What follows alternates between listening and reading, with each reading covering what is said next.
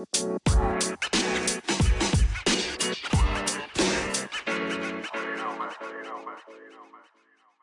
everyone, thank you so much for checking out today's episode of Coming Up in My Sneakers. Today we have Trisha Micic, and she is the founder of Your Favorite Dresses, which is an online dress rental company. Trisha is known for her bold hair and perfect lip, and also knowing a thing or two about dresses, I will say. So welcome, Trisha. How are you? I'm good. How are you? Good, thank you. Thanks for having me. I'm so happy you're able to make it. So we will jump right into how you came to where you are today, and let's start off with where you were born. Toronto, Ontario. Amazing. So you've been born and raised here. Born and raised, yeah. Cool. And like what area of Toronto? I would say like the Riverdale area. Okay. Yeah. Your whole life, or did you move anywhere? I moved to Scarborough for most of the end of my high school years, but my whole family is based out of Cabbagetown. Oh, okay, nice. Yeah. Awesome. So did you do like sort of your typical elementary, high school, college type of thing? Mm-hmm. Yeah. So I graduated from high school in Scarborough. Okay. And then went straight out of there into college for makeup. Oh, nice. So, quickly, just to rewind, what kind of kid were you when you were like younger? Funny enough, I think I'd found some old report cards when I was cleaning out everything. And apparently when I was a kid, we'd say like maybe kindergarten years, I wasn't a sharer. That goes but I for a lot of totally kids. share now. I mean, my whole business is about sharing, so it's kind of odd. It's ironic. Yeah, it's very ironic. But yeah, when I was a kid, I guess I was a loner because I was an only child for about 10 years, and then my sister came along. Oh, that's right. That's funny. Yeah. I was going to ask you if you had siblings or not. And Yeah. you have a sister that's 10 years younger than you. Yeah. Is it just the two of you guys? Just the two of us. Oh, Yeah. that's an interesting dynamic because you literally become you. Like, I feel like if you're the oldest and you have a younger sibling that's like 2 or 3 years younger than you, that you don't really know any different. But 10 years is a different. Big difference. Like yeah. I was pretty much an only child. You know, I'd play with my dolls by myself. It was just like, did not expect it. And then I played with her as a doll. Pretty much after that. Amazing. What was your reaction when your parents told you that you're going to be a sister? Were you excited? I think I was excited. Yeah. I got to name her. Oh, which did you she- really? She loves that. What's her 'cause name? Jennifer. Such a typical. Way to roll the dice Right? on. No, but when you're a kid, I'm sure if you had something that your parents were like, no way, they would have been like, hey, you don't get to name her anymore. Right. I didn't get to name her Raven or something. Like I didn't Yeah, choose yeah. some weird off name. It was very, very common. That, you know what though, that's cute though. And like I remember being a kid and I'm like, ooh, like you hear different names and you're like, I love this name, I'm gonna name my child that. And like Yeah. obviously you're a kid, so you have no idea until you grow Yeah, up and exactly. realize, I think it was a name that I obviously had friends or people in class that had that name, and it was a really popular name back then. So I just came Nice. up with that one. And so then she became your live doll and you Yep, my dressed her live up. doll, and I dressed her up. I sat her around all of my Cabbage Patch dolls. She'd be in the Amazing. middle, and I'd put my Cabbage Patch dolls around her, and I played dress up with her. That's too Basically. funny. I Yeah. love that. Yeah. And then going into high school, did you have any idea what you wanted to do? Like, did you kind of lean a specific way into high school? Or? Like in high school, I was very much into the arts. So, like, I call myself the Jill of all trades because I've done like art, like painting, sketching. I used to sing. I used to do ghost singing. Oh, nice. Yeah. And just to clarify what that is, that's like singing where it's like it's for like a track or something, right? Yeah, Okay. exactly. But I was more classically trained, so I like more operatic. Nice. Yeah, so awesome. I've got a few different things. But in high school, I gravitated in the end towards graphic design, and thought that's what I would do when I graduated. That I'd go into college and do graphic design and learn about And that. at that time, sorry to interrupt you there. Yeah. At that time, I feel like the graphic design, not to say that you're like this old person, but I just know that you're like in your 30s, right? Yeah. Okay. So I can imagine though at that time it was like, I don't even think that I knew that you could have a career in that. Like, do you know what I mean? It was just very narrow at the time. It was new, definitely newer. It was so new that it wasn't even called graphic design. I think they'd called it something like desktop publishing. Oh my God. Yeah, it wasn't even. And I remember they only had 1 year of it. So I took it both years. Oh. Just because I enjoyed it so much. And like, you know, back then computers weren't so upgraded as they are now. And social media wasn't around. So yeah, it was... And did you like it for the artistic portion of it? I did, yeah. I definitely did. Because I remember, like, because I was also a sketcher, I could sketch out what I wanted to do. Like, we did these workshops where we would design CD covers. So I was like, that's cool. Madonna was my favorite. So I'd be doing all these Madonna, you know, graphic designs on CDs. And yeah. And if I looked at it now, which I have, because I found my old portfolio. No way. It was like, wow, what a difference from what you can do now from back then. To then. Yeah. But it's impressive because there was not really very many resources. So if you still were able to get the point across, then pretty skilled. How old were you, or what year was it when you were doing that? Oh. Or when you did that, I should say. Like late 90s? Okay. Yeah. Just to give us all context, because yeah. gone on, I'm like, okay, that makes sense. Yeah. So I'm trying to think. So it was like Microsoft. It was like Windows 97 era then, right? Yeah, yeah. It wasn't Apple at all. No, right? Everything was PC. That was during his hiatus. I'm pretty sure it was like Apple before. Then it was Windows exactly, at that time. And then, exactly. So even trying to do something on the computer, it was really frustrating because you wanted it to move a certain way, but it like wouldn't do it. Yeah. And then HTML came along and I taught myself that. Oh my God, I want to throw up here. Yeah, I know. And that was even more like difficult. So the fact that I you want this over is here crazy. and it's not going over there. How do I make this happen? Yeah, it was the very beginning of it wasn't definitely what you see is what you get now. Yeah. Wow. Okay, so you're like super skilled in like technically I almost want to say as well. Yeah.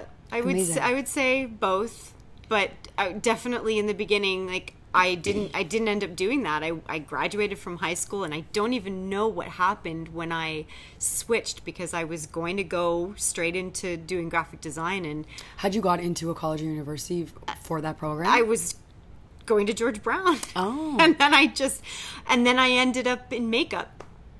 Okay, yeah, so tell me about that. So you applied to George Brown, you got accepted. Did you sign up for your semester and pay and everything? I think what happened was I didn't enjoy the first week I was there, so I opted out. Oh, and then I went into a private college, which was a lot more money than going to, George Brown at the time. But didn't you find it to be more like you actually are using what you're learning? Like it's way more practical. I mean, instead of going to university, anything that's college related, it's more hands-on. So if I ended up in either, it would have still been okay. But I was never book savvy and sitting and listening to lectures. There's no way I could have handled going into university. As much as I would have loved to go onto a campus and say I'm here and this is where everybody was meant to be, I just did not go that route. Yeah, I ended up in a makeup college and right next to Ryerson. So I was like, well, I'm kind of here living the experience, sort of, but not really. Yeah. And did you go for beauty, or was it everything, like special effects? Yeah, it was everything. So what college was it? At that time, it was called the School of Makeup Art. Okay, I was thinking there was another one, Complexions, I think, right? Complexions was the other one. Okay. Yeah, I think they were both around at the same time. I don't know if either of them exist anymore, but yeah. Nice. Yeah, so it was a diploma for makeup and then special effects as well. So I got to learn both. Nice. Yeah. And what was your favorite? I liked the special effects, but I didn't get into it. I mean, it was difficult to get into that in under the ACTRA and everything. At that time, it was kind of like you had to volunteer for a lot of things, which is still like that today. And it's pretty much the saying is you don't get in until someone dies. Like, yeah. Right? So I just wanted to be more hands-on and doing things, and I ended up gravitating more towards the fashion end of it. So I was doing more runway things than going into the film part of it. Nice. Yeah. Okay, so you do that, like, so you graduate from college, and it was your graduate from high school. It was your first year out. You're in a makeup program. How many years was that? It was 1 year. Oh, okay, amazing. And so then you graduated, and now you have a diploma, and you're good. Straight out. And then what? Then what did you do after? And then I was, instead of volunteering in film, I was volunteering in fashion. I know, isn't it so ridiculous? Yeah, but I ended up doing a lot of freelance work. So I'd go from like counter to counter, basically. Bobbi Brown, Makeup Forever, those kind of counters, going into Holtz and wherever I could. I ended up, I think, at the end at back in the day when they had Club Monaco Cosmetics. Oh my God, I didn't even know that. Yeah. I'm just learning this right now. Yeah, and I think that was the end of it for me. Once I got behind a counter and I was there for a while and I wasn't moving, I couldn't take it anymore. Yeah, because I wasn't that kind of a seller. I didn't want to sell to girls when they didn't need everything. And in that industry, behind a counter in a department store, it's very much about your units, how much you're pushing. And I just did not want to be that person. I'd get young girls coming to the counter and I'd be like, you don't need foundation. Your skin is flawless. All you need is like lipstick and maybe some mascara and have fun. Go. Yeah. Off you go. Right? But yeah, and I was known for a feather touch. So if I was going to do a smoky eye, it wouldn't look very bold and, like paint by number. It was very like, I blended everything. Nice. Yeah. So a soft natural. It was a soft, I was much more of the soft and natural. Yeah. Cool. So how many years did you do that for? Oh God, I don't know, maybe 3 or 4. Okay. So you're like 22, 23-ish at this point? Yeah. And then what? Partying a lot. So yeah, I was everyone is. Yeah. And okay, that makes sense. And so you're kind of just like, and were you... at what point did you feel like, okay, I need to do something else? Did you know sort of what it was? Did you know you wanted to be in fashion, or did you was it just not this? Do you know what I mean? It was definitely not that. I knew I was very creative and I didn't want to be in a corporate environment, and I just knew it had to be something where I could be creative. So I guess I'd left that job, and then I ended up let me see, where did I go from there? Visual merchandising and display. Oh, that's right. And how did you make that jump? Did you just kind of... Okay, tell me. I don't even know. I can't even remember. It was so long ago. It's just like everything transitioned. Yeah. And I honestly don't even know how. I must have known somebody in the industry that said, oh, well, if you're looking for a job, here's this or that. And I ended up working for Sears, and it was like a long time. I worked for them for years doing that, and I'd go from store to store. Were you in a specific department? It was more the contemporary brands. So I was doing... but it jumped. Like sometimes I was doing contemporary brands, and then there were like smaller stores where I'd be doing everything from like home decor, display, like doing all the displays.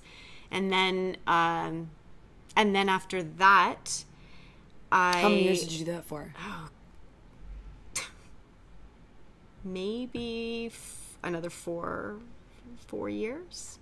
Nice. Maybe, yeah. And did you feel fulfilled from that, or?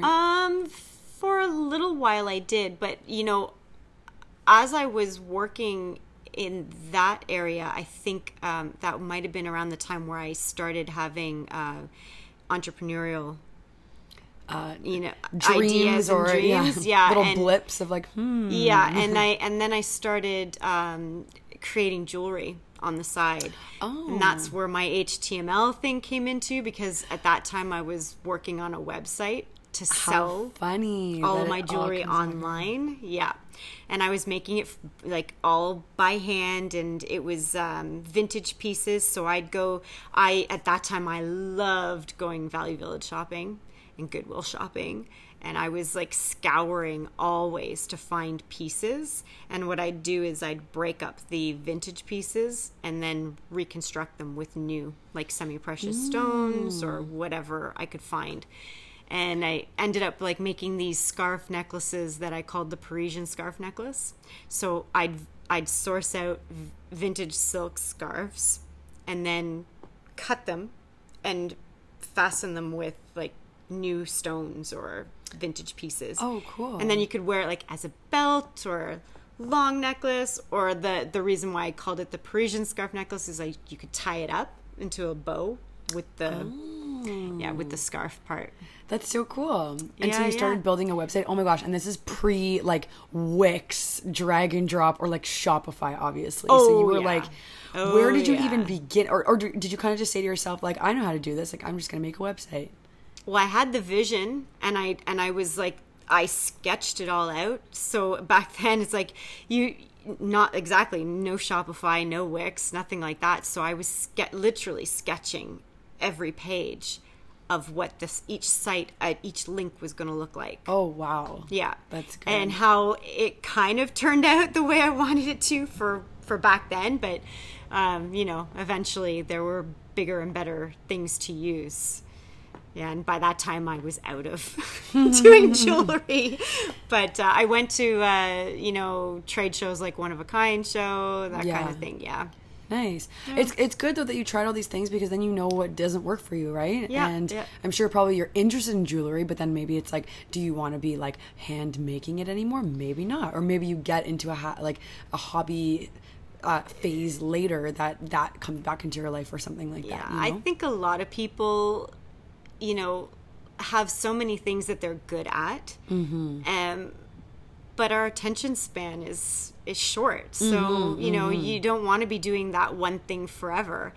If I look at people like my dad and that generation, they had jobs for like 40 years, right? And now it's like, well, now when I look at my resume, as each year got further along, I was like 2 years, 3 years. But I did have some jobs where I'd stayed for, like, one job that I had stayed for 7 years. Which one was that? That was, I worked for a wholesaler, and I was a regional merchandiser. Oh, okay. So that came after. That came after. So while you're visually merchandising, you're doing jewelry as well. Yeah. Then you stopped doing your jewelry and you continued with visual merchandising, and then did it just sort of mold into what you just mentioned? Yes. Okay. Yeah. So I went into. And what's the difference? Sorry, what's the difference between both? So jobs? Visual merchandising is you're dressing the mannequins. You're making displays out of. Like window displays, or in the departments where they'd have kind of like, if you look at H&M now and all the window displays and any of the mannequins, that's all visual.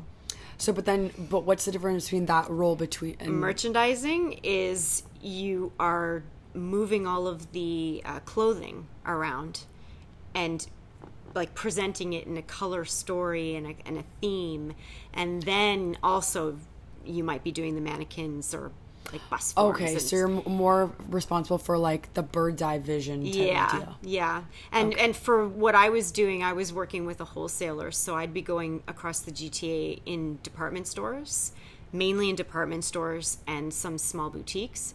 So I was basically like checking all of their inventory. So you're checking that they have all the inventory and then making sure it's presentable. Right, in all the stores that carry it. What was the wholesaler? It Slavin Agency, and they at that time they did Max, Dex, Inwear, Persuco. Oh, okay. Yeah, like Big, contemporary, big brands back then, especially. Yeah, contemporary brands. They were fun, like jeans and yeah, streetwear, essentially. Yeah. Cool. Except for Max. Max was more Max less. was a little bit more conservative, but that was my biggest brand was Max, so I was kind of being paid by both. Oh, cool. Max and Slavin, and then Liz Claiborne bought Max out. Oh. And then I got laid off. Oh my God. Oh, anytime there's a big buyout, it's like people end up getting laid off. It's so unfortunate. And in the fashion industry, it's I've seen it happen like so many times. Yeah. Like I was laid off probably 2 or 3 times. Oh my from gosh. each job as I went through them. It's crazy. Yeah. But kind of, I guess, a blessing, right? Because then what did you do after? So at that point in my life, it was kind of a rough patch because I was with my high school sweetheart for like 13 years. And you know, when you have those 3 things that happen in life that kind of just change your everything. whole cycle, well, that was it for me. So that 7-year job, I'd gotten laid off. I broke up with that 13-year relationship. Wow. And then my grandmother passed away, who was like more like my mother to me. So it was kind of I was a mess and didn't know what to do from there. Wow, that's a heavy like trifecta. What made you, after 13 years, what made you turn around and just be like, no, this isn't for me anymore? It took, not gonna lie, it took like probably 3 years for me to get to a happy place again. I was pretty miserable. Oh my god. Like I continued it, and it didn't happen all at once. Obviously, it happened within like a year to within a year to 2 year span. I think maybe the breakup first, then the layoff, and then my grandmother. So it kind of like happened in intervals. And I think I was still, it must have been that way because I was still working when I broke up with the ex, and it was like I was miserable going to work. I couldn't even function. I was with somebody for so long. What made you just turn around and say that this isn't for me anymore? Well, you don't have to go too deep. You can I'm just trying to think what did I ended up it ended up, if I have to like backtrack a bit, because while I was still working, I had the idea for the dress rental business. Oh, okay. So I was with a coworker at that time, and she was, at a kiosk in the Eaton Center, getting hair extensions, like trying out hair, and she was getting ready to go to an event, and she was like going through her itinerary, what she needed to bring. Okay, I need to get my hair done, I need makeup, all of this, right? And then she was saying, okay, then she gets to the dress. She's like, well, I need to go to Holtz and buy the dress and then return it. And then she said, well, wouldn't it be great if I could just loan that dress? And it was literally a light bulb moment. Like both of us looked at each other and was like, what did you just say? and I didn't act on it then, but it was a moment. I think that was the aha moment.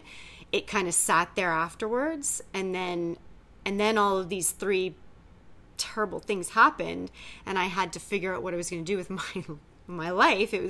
I was going into a different direction, and I ended up meeting a friend who's like now one of my closest friends. She was my roommate after the breakup. She was the person who like saw me through everything after that, and kind of picked my spirits back up almost. Yeah. And she was the one who was like, well, there's all these kind of courses you can do. EI provides all these kind of, courses if you're on EI. I'm like, oh, okay. So Which is so cool. I never knew that. And I never would have known if it wasn't for her telling me. Like they don't, it's either they don't do a good job at advertising it or they're purposely not advertising it. Exactly. But I mean, EI, you can really only get it if you've been laid off. So it's not like people are going to just quit and then try and get EI and then these courses. Exactly. So and weird. it's one of those things where if you're on EI, you can I think up to like 5 years after the fact of being on EI, that's a you good still amount of have an time. amount of time to go and apply for these. So that's what I did. I applied for this this program, which was kind of, was like a grant. It was like you were paid to go to school, and it was for businesses. So I had to come up with a business. And then that's when it all came And you're like, to fruition. Like, remember that couple? So how many years prior from the idea conception to like thinking about what you have to do now? How much time passed? I think that might have been maybe 2 years. Oh wow, okay. So It was a while. Like I didn't, I loved my job working for the wholesaler, that I just didn't think, I was like, oh, it's a great job, but I still have my jewelry on the side. I was always doing something on the side. So I just didn't think, I would be needing it. So it just went into the back of my mind. But then when that happened, I'm like, okay, the universe is speaking to me. There is a huge energy that's happening. And I started listening, all of these things.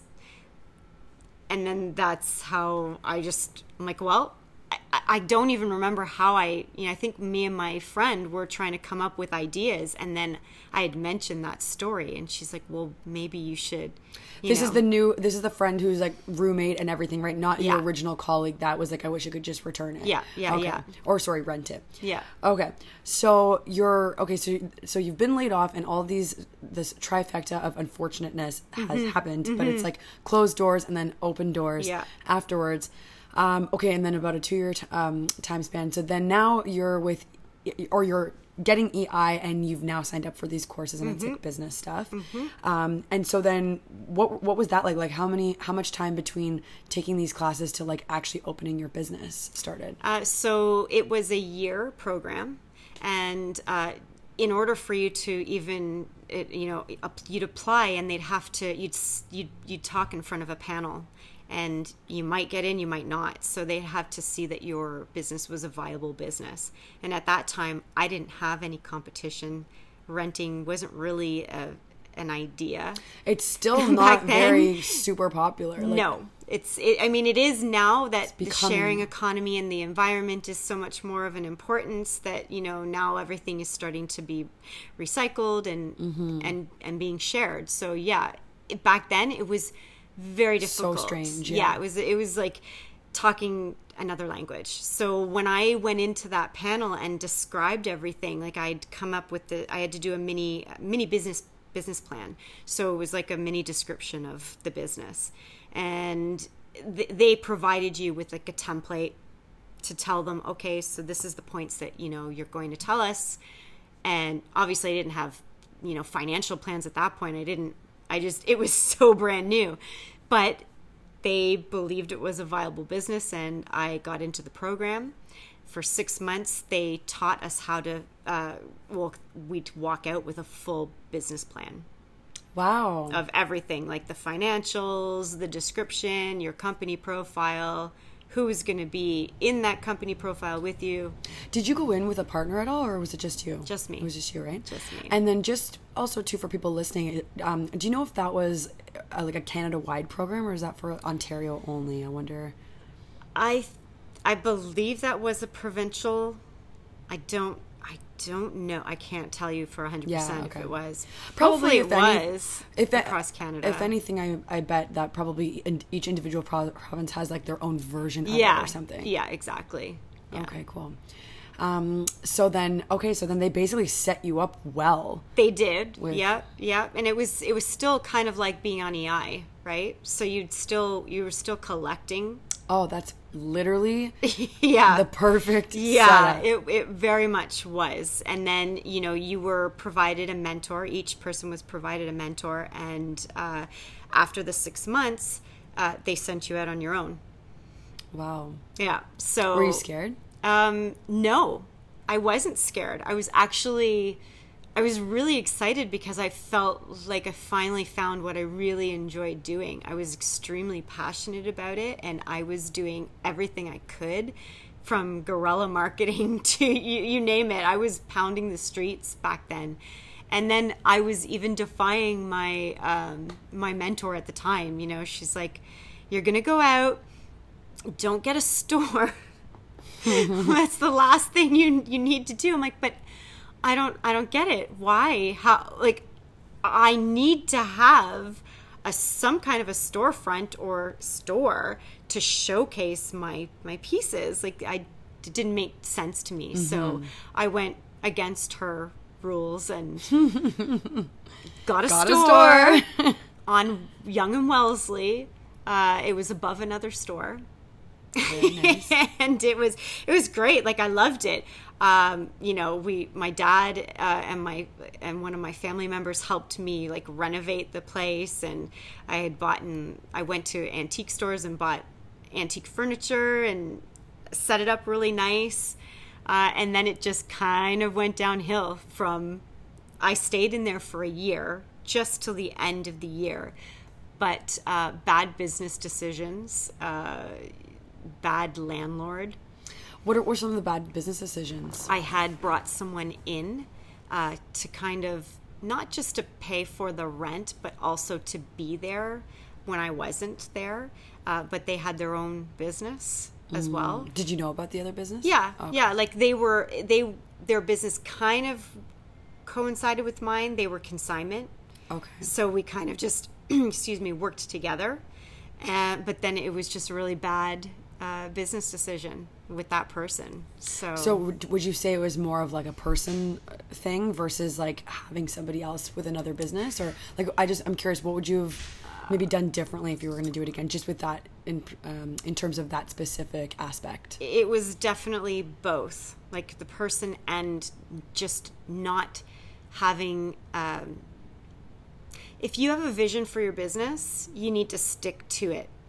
Don't have anybody else telling you, like, the opinions of other people will change the direction of the way you want to go. Yeah. And it's huge. Like, you need to keep all of that to you and be strong and go forward.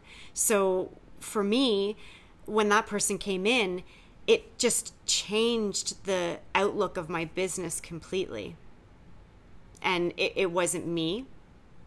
I had his customers in there and my customers, and it just wasn't a good fit. Okay. It wasn't a good fit. And I would just suggest for anybody who is looking to do their own business to just really focus on your business. And that's it. Interesting. So you had that store for about a year and then closed it down? Mm-hmm. Yeah. And went fully online, right? I didn't go online right away. I packed it up and brought it to my condo, and I had a showroom inside my condo. Okay, nice. Yeah. So I had like a den area that was just dedicated to that.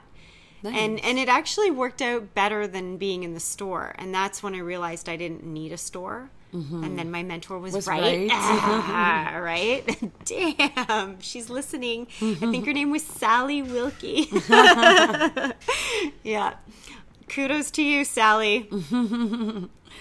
I know sometimes it's like you get all excited, right? And you're like, yeah, we want a storefront and a this and a that. And you're like, but wait. You're so just full of energy and gung-ho to do it all yourself, and you don't want to listen to people. And yeah, I mean, it's hard, right? Mm-hmm. I could give people advice after everything that I've been through, but in the end, you're still going to have to go through those things. You have to learn come yourself. Out. Yeah. Exactly. You're going to have to make the mistakes, right? Yeah. My biggest thing too is that I feel that if I take somebody's advice, like someone could advise me to do something, but my question to myself is always like, okay, well, they told me that that's hard, but like, what is hard to them? Because maybe what's hard to you is not hard to me. Exactly. So it's like, I almost don't, not that I don't trust, but it's like, I don't know what your level, like where your like baseline is. Totally. So I just want to do it anyway, and then I'll really be able to see like, hey, is it hard or is it just a lot of work? Because that's different to me. Yeah. Like a lot of work I can do. You just got to schedule it properly and do it. Hard is like you physically cannot do it or whatever, right? Yeah. Like, so that's interesting. Okay, and then so you brought it to your condo, and then when did you go online with it? And so okay, so at this point, sorry, just to go back to our timeline, how many years ago is this, or how old are you when all this is happening? I don't remember age. Okay, so just tell me how many years ago. I just want to know from now and to back then. 2010. Okay, so like roughly 9 years ago. Yeah.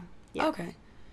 Cool. Yeah. So that was when you closed. That's the year that you closed. your No, store. that was when I probably had the business at that point, and then a year after that, so 2011, 12. Okay. Yeah. So not that far long ago. Yeah, exactly. And I think after that, I kind of I regrouped for a little bit because it was like a big, you feel like a failure, right? Yeah. It's a huge. It's a huge thing when Like, you're like you put totally yourself out there. Entrepreneurs, they're the toughest people. I could say they're the toughest people I know. You know, they go full force at what they believe in, and regardless of the outcome, right? But if you fail, you got to keep. all on you. It's all on you, but you still have to pick yourself back up and keep going. And I eventually did that. I'm like, I don't want to lose what I've got going here, so I don't care how long it takes me to get back to a point where I'm, financially okay, and I know the plan of the business, and I know what I want to do, and it's all me, and that's it. Mm-hmm. And I got back to that point. So Good. yeah. So and then okay, so you had, how long were you doing it out of your condo for? A few years. I didn't launch my new website until 2017, so that's pretty so recent. only 2 years ago. Yeah. Yeah. But I was doing it. I still had a website with Wix, and it wasn't like generating a lot of traffic. But now, once I switched over to Shopify, Yeah, different story. it's a huge difference. Like, plus my roommate was really SEO savvy, so perfect. and I was just, and I'll tell you, I have not spent a lot of money on advertising for my website, which I know I need to. Like, that's my next steps, is doing all of that. But I've been found online just by SEO. Wow. Yeah. That's such a skill. Yeah. SEO. Also, not to mention, like in Toronto especially, you're one of, I would say, 3 like main rental companies. Maybe there are some smaller ones that we don't know about, but Yeah. like otherwise there aren't that many, which, and it like you mentioned earlier, it's kind of great for you because the culture has changed around rentals, Yeah. but like not really very many new stores have popped up doing it. So it's no. just like bigger market share for you. It's a hard business. There's a lot of operations involved, and if you're not organized, it will eat you alive. Yeah. It is a very operational business. And I have OCD, so it's perfect. perfect. It's like, everything has a timeline. Yeah. Right? And that's exactly what, renting is. Like, I have to keep track of all the inventory, when it's being shipped out, when it's coming back, and not to mention now I facilitate fittings. I go for I'll do private fittings. I go to people. Beautiful. Yeah.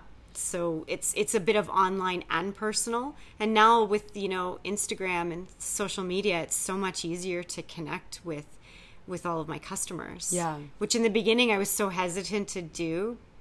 But a lot of my friends and anybody in that social realm were like, okay, now you have to do this. No Like, choice. You don't have a choice, Trisha. You're going to have to.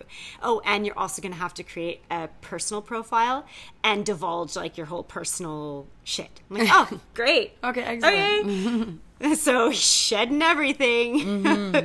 I know, it's amazing how much of a difference it makes when people can see the person behind the business. It's huge. Because it's almost just like this mystery black hole, and there's nobody ever saying like, yeah, you know, it'll be like talk soon from the XYZ team, and you're like, but who is the XYZ team? Like, what is your name? That corporate company way up in the sky. That's who's talking to you, right? It's so weird, and I can't tell you, even personally, like I get a lot of companies and brands that reach out to me on Instagram, and I almost won't even look twice at the message if it's from like the XYZ team, because I almost think it's spam. Yeah. I just don't even trust it anymore. Yeah. And then as soon as I see like David, or I don't know, from whatever company, I'm like, okay, David, I'll read your message. Like, I'm just way more, like, it's immediately more personable and more like, I don't know, just human, I guess. So, like, as a consumer, I'm willing to give it more of a shot. So it's smart that you're doing that. But that's the beauty of social media now, right? You can totally connect with people, and it separates you from the corporate. Like, the corporate doesn't have anything on the smaller businesses for that very reason. Yeah. No matter how much they try to look like they're, you know, social on there, it's still very curated to their company. Yeah. And, you know, it's not like you're going to see the CEO unless it's like Richard Branson on there you know, in their story saying, hey, here I am, right? But even that, it's a great reference. Like Virgin, everybody knows Virgin, everything, but then everyone also knows Richard Branson, and like it just makes so much more of a better case. Yep. You know, like nobody knows who. Like I don't like. Can you name the person who started Google? Because I can't. I know. And it's like different. Like you view the two brands differently. I mean, I do anyway. So anyway, interesting stuff. But no, that's good. And so. Yeah, what do you have planned sort of for like this year and next year with your business? Oh, yeah. I mean, I'm going to move towards a showroom setting. But right now I've been working out of an office that's like a community for women. Nice. So you can go in there, like it's a monthly gig, and I think I just started with them like a month ago, and they are just expanding. It's called Make Lemonade. And I think that is the way that a lot of women entrepreneurs are going to succeed, is by helping each other, and then it becomes a word of mouth that way, right? And it's like a workspace, right? It's a workspace, and then they have areas where you can rent out the rooms. So for me, it's like I don't need to have that showroom all the time. 7 days a week, exactly. Yeah. I have people who want fittings. I can book the rooms. Yeah. And bring what and like narrow it down to what they need. And back in like the day when I was working in sales, I skipped that. Like I've done so many things I don't even remember anymore. But I used to work for Hugo Boss. That was like the last job that I worked for. And with them, the saying was, if you're gonna do a fitting with somebody, always present them with 3 items. Like no more than 3. 3 is a magic number. Yeah, three styles and outfits. So, I mean, I don't have to bring the whole world with me, you know. And it's a perfect environment.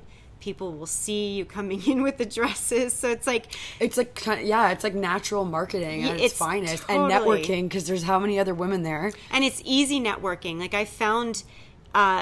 I did so much networking in the past for my business, and it was like gut-wrenching. Yeah. Because you're going to these events, maybe they're free, maybe they're not. And then you're standing there with a group of other people who are all trying to, you know, pitch their business. And that's all it is. There's no genuine, you know, and I'm such a genuine, kind person. Like, I couldn't deal with half of these people. Yeah. It was they were too rigid, corporate. Like they were coming from corporate environments and I guess wanting to do different things, but their corporate mentality was still there. So it was very much, hi, I'm so-and-so, and what do you do? Yeah. Oh, and this is what I do. They just like, you know, there's like no foreplay. It's just like right into it. Or a lot of times those networking events too, they really just send like sales employees there. So, and not to say that like, you know, I didn't know that. yeah. So you think that it's all entrepreneurs because that's how it's positioned, but it's not. Like I used to go to a lot of those too for previous stuff that I did and had businesses and stuff before. And it would be like sales rep from TD, sales rep from Dodge, sales rep from this other place. And it was like, none of you are entrepreneurs Yeah, at exactly. all. So it's like, great. Like if I need to buy a car, like, okay, I know you now, but like, dude, I have a cousin and a brother and like 7 other people that I'll probably go to before you. Right. You know, who like works in a car dealership, for example. But then the other thing is like, what do you have to offer me, but like I love to trade like education and like tips. So it's like, so okay, so you went to the car dealership, you gave in your resume, then you got the job. Like, yeah, but I started a business from the ground up. Like, we don't really have the same things to talk about. Exactly. So I can see where you're coming from. It's a very sort of like saturated environment, and like they're all sort of positioned as like, oh, come meet with like-minded entrepreneurs, when it's like, it's no. not. Yeah, I didn't even think about that. But you know, entrepreneurs, that is exactly what they do. They share. It's you don't get anywhere by sharing. Which is so ironic because that was the first thing that you didn't do as a child. I know, right? Full circle. Full circle. Oh, I just think I had an epiphany moment. Honestly, I did for you, I think, too. I'm like, damn. That's awesome. So good. That is so funny. Yeah, but that's it. You have to share. You have to share your knowledge. Yeah. Otherwise, you know, what are you here for in this world? Exactly. Really? And yeah, and it's so funny that my whole business is based around sharing. Yeah. And that's exactly what I ended up doing. But this, like, to go back to the community that I've started going to, when I went to this thing called their Mixers, it was exactly that. It was a networking environment, but totally different. So it's all women, one. So it's a little bit more safe, you know, than I feel safer. I don't feel like I'm being like talked at when it's, you know, a mix of men and women.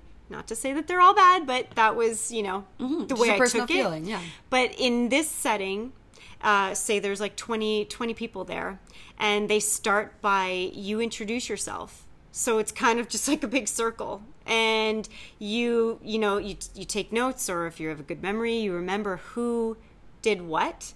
And what they did was you have an ask and a give. Nice. And by the end, you've heard 20 people, then you go in to mixing with everybody. Yeah. Oh, so you know you who need you this. want to talk to. Yeah. Yeah, and oh, you need this. Like, you know, it could be something as small as I need recipes for, you know, a carrot cake, and you can like, oh, does anybody know of a good copywriter? So on and so on. So it's just, it seemed more fluid than just going to a hard networking. You know, it kind of brought you into it a little bit better. Amazing. Yeah. Good. We will include them in the notes as well. Yeah, for sure. yeah, definitely. I mean, I think it's a great, you know, again, resource. It's a resource, and sharing. That's the important part of it all. Amazing. Okay, so I wanted to quickly talk about your favorite footwear, your sneakers. So tell me about them and why you love them. So it's sad. I have probably 2 pairs of running shoes because, remember, I am in a sharing economy and I'm trying to like save the environment. So I don't try to own too many things, but very responsible. I do love Pumas and Adidas. And I think the two, and that's all I have. I've given away a lot of my Pumas, but my Adidas are my like staples. Your go-to. Yeah, go-to. Those are my Get Shit Done sneakers. They're black knit with like white trim. Nice. Yeah. Getting shit done is always good. It is, yeah. And one piece of advice, you've given a lot of pieces of advice, which is I appreciate. It's great. But one like main piece of advice for somebody walking a similar path to you. Just be open to anything that comes your way, like, and listen, listen to your intuition. Amazing. Like, really dive into it. Yeah, I think as you get older too, it's like you're less questioning it. You're like, nope, my gut said this. I'm just gonna do it. Yeah, yeah, exactly. Cool. Well, thank you. Thank you so much. Yeah. That's it for this episode. And guys, all of you listening, you can follow Trisha on Instagram at Your Favorite Dresses. So no underscores, no periods, but it's spelt, favorite is spelt the Canadian way. So it's FAVOURITE. I don't know why we include random U's that don't make any sense in specific words, but that's the case. So yeah, it's at Your Favorite Dresses. And then, of course, you can follow the podcast as well at Coming Up in My Sneakers. And we will chat next Wednesday. Thank you guys so much for listening, and don't get caught wearing dirty sneakers.